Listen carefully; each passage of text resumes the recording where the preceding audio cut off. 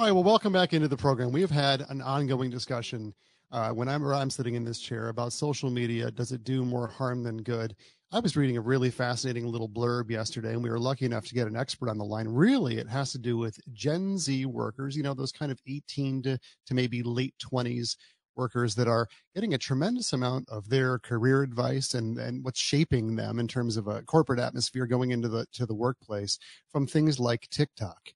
And it's really interesting, the statistics, some of the little buzzwords and hashtags that are being used. So we were able to get Dr. Jessica Kriegel on the phone with us. She is the chief scientist of workplace culture at Culture Partners. She's phenomenal online, does a lot of kind of leading by design things and appearances for folks that really want to turn their companies around and help with the culture. Jessica, thanks for joining the program. Well, thanks for having me. Absolutely. So what's the Cliff Notes version of this particular story when it comes to TikTok and Gen Z employees? Well, there's a series of terms that have gone viral that people are picking up upon. So, for example, corporate flirting, being delulu, these are terms that Gen Zers are latching onto, and they're learning how to navigate the corporate environment based on these TikToks and these labels that are getting created. And I think people in business are confused. They're wondering what these terms mean, what the impact is going to be on their culture and on the results that they're trying to achieve at work. Yeah. Okay. So what is corporate flirting? Let's start there. Yeah, well, corporate flirting sounds like a walking HR violation in the making. It actually has nothing to do with romance or even flirting. There's a big disclaimer about please don't flirt at work. That's not what we mean. It's really just about being nice, genuine, having conversation at an authentic level with your colleagues so that you can create a connection. I mean, it's just being a good person, but now it's got this hashtag and a label, so it's somehow new, exciting, and has gone viral. It's really just about being nice. Okay, that's interesting. And this is a large percentage of young men and women in this arena that are looking at things like TikTok, maybe not exclusively TikTok, but aren't we talking that 2/3 or more are kind of regularly looking at these things as pieces of advice? Yeah, and I think one of the problems with social media is that when it started, it was about sharing information about your life, photos with your friends and family in the community.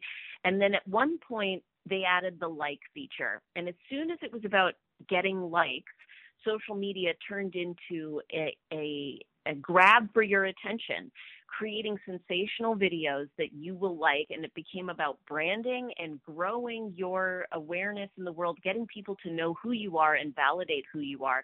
And so it's become a lot less authentic than it originally was, and that's where you're seeing these things like we're sensationalizing being nice by giving it a label and calling it corporate flirting because someone is trying to get your attention. And the fragmentation of our attention is, I think, exactly what's going wrong in the world right now. So, Jessica, in watching these videos as a person with a very distinct and deep expertise in what is effective in the workplace in terms of moving your way up the ladder and what is not, as you watch some of these videos, do you find them effective, or do you often roll your eyes and say, geez, that person has no business giving advice? I don't know what effective would look like, what they're trying to accomplish. What I see when I see these videos is people trying to make sense of the world in a world that doesn't make sense. And I'm also seeing a difference in perception versus reality. So if you look at, for example, the data on unemployment, the economy, job creation looks solid, things are fine, but people's perception of the economy is absolutely terrible because people are putting these loud TikToks about the price of McDonald's, and things are looking really dire out there if you look at TikTok versus if you look at the data. And so the disconnect between perception and reality causes a lot of strife, conflict, and is a big headache for leaders of businesses who are just trying to keep the lights on. Yeah, and there's certainly a percentage of, in this report particularly, a sizable percentage of employees are saying that something that they have posted or something that they may have used and seen on TikTok has kind of gotten them in trouble in the workplace. What would be an example of that? Oh, there was a massive trend a few months back ago called quit talking, which is people quitting their jobs on video, posting it on TikTok and sensationalizing the moment. So they call in and have their boss on speakerphone as they quit live on the phone. And what they're doing is they're making a statement about what they feel are unfair business practices or how toxic the environment was. But the unfortunate circumstance is that then that video is online. Future employers are seeing the way that they've behaved, and there's a major disconnect in what is quote unquote appropriate. Definitely different generations are seeing each other as being different, which is part of this bias and strife that's getting created. And so, I mean, that's a classic example. Older generation people are looking at that and saying, that's totally unacceptable. And younger generation people are saying, no, that's totally normal. Right. That's true. And it's such an alarming thing when you look at what's been available now for at least the last decade. And that's, I guess, the next question is there a convenience factor to things like TikTok that tend to be these very short, 15, 30, 60-second spots versus something like on a YouTube where there's a tremendous amount of media from business coaches and career advisors that have really old school solid advice and longer form conversations? Is TikTok just taking this much of that space up because it's quick and easy and you're just swiping through your phone while you're waiting in line or something anyway? Well, the amount of time that a TikTok video lasts versus a YouTube video lasts may be different, but the quality of the content, I mean, there's really terrible videos on YouTube just as much as there is on TikTok. What I'm seeing is a fragmentation of our consciousness where people are it's like they're moving from video to video to video, and they're unable to focus their attention on one thing. And it's not just TikTok that's grabbing our time. It's our Slack notifications, the text messages, phone calls, Zoom calls, email. We have so much coming at us all the time that very few of us in the workplace are actually doing the deep work of going into the material or the content that we're working with.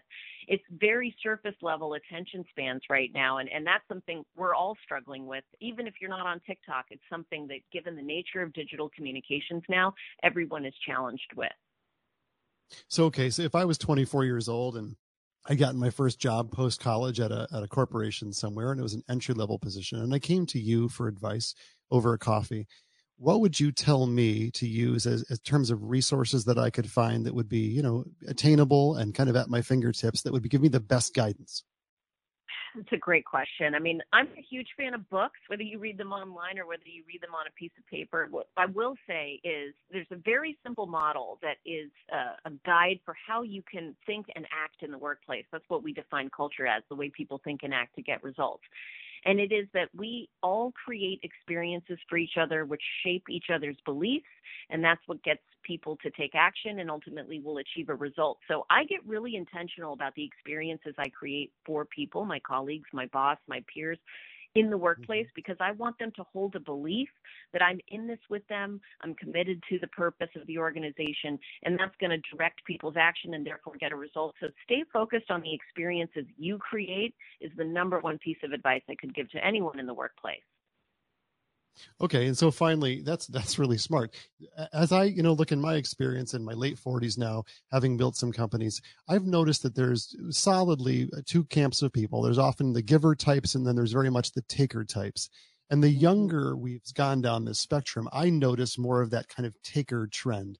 Do you think that if you were to assign a score to it, things like the TikTok influence, social media wise, is adding to the taker column or the giver column? Is teaching them how to corporately flirt, potentially giving to that environment culturally, or is it potentially creating some entitlement problems?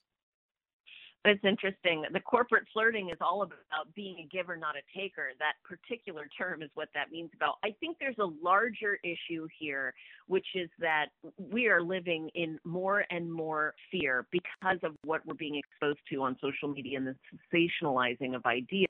And so that fear is what leads to a taker mentality. You have to be in a certain amount of faith and abundance thinking in order to be a giver. And so the fear is really at the root of what's creating more of that taker mentality. I'm not sure if it's a generational issue or if it's just a what's happening in our modern day and age issue. Yeah, fascinating question. Jessica Kriegel, Dr. Jessica Kriegel joining us. Thanks again, Jessica. That's really fascinating stuff. I wish I had you around when I was coming up the ladder, but better late than never. So thanks again for joining. We'll be back in just a few minutes with all your comments and talk. 800-859-0957.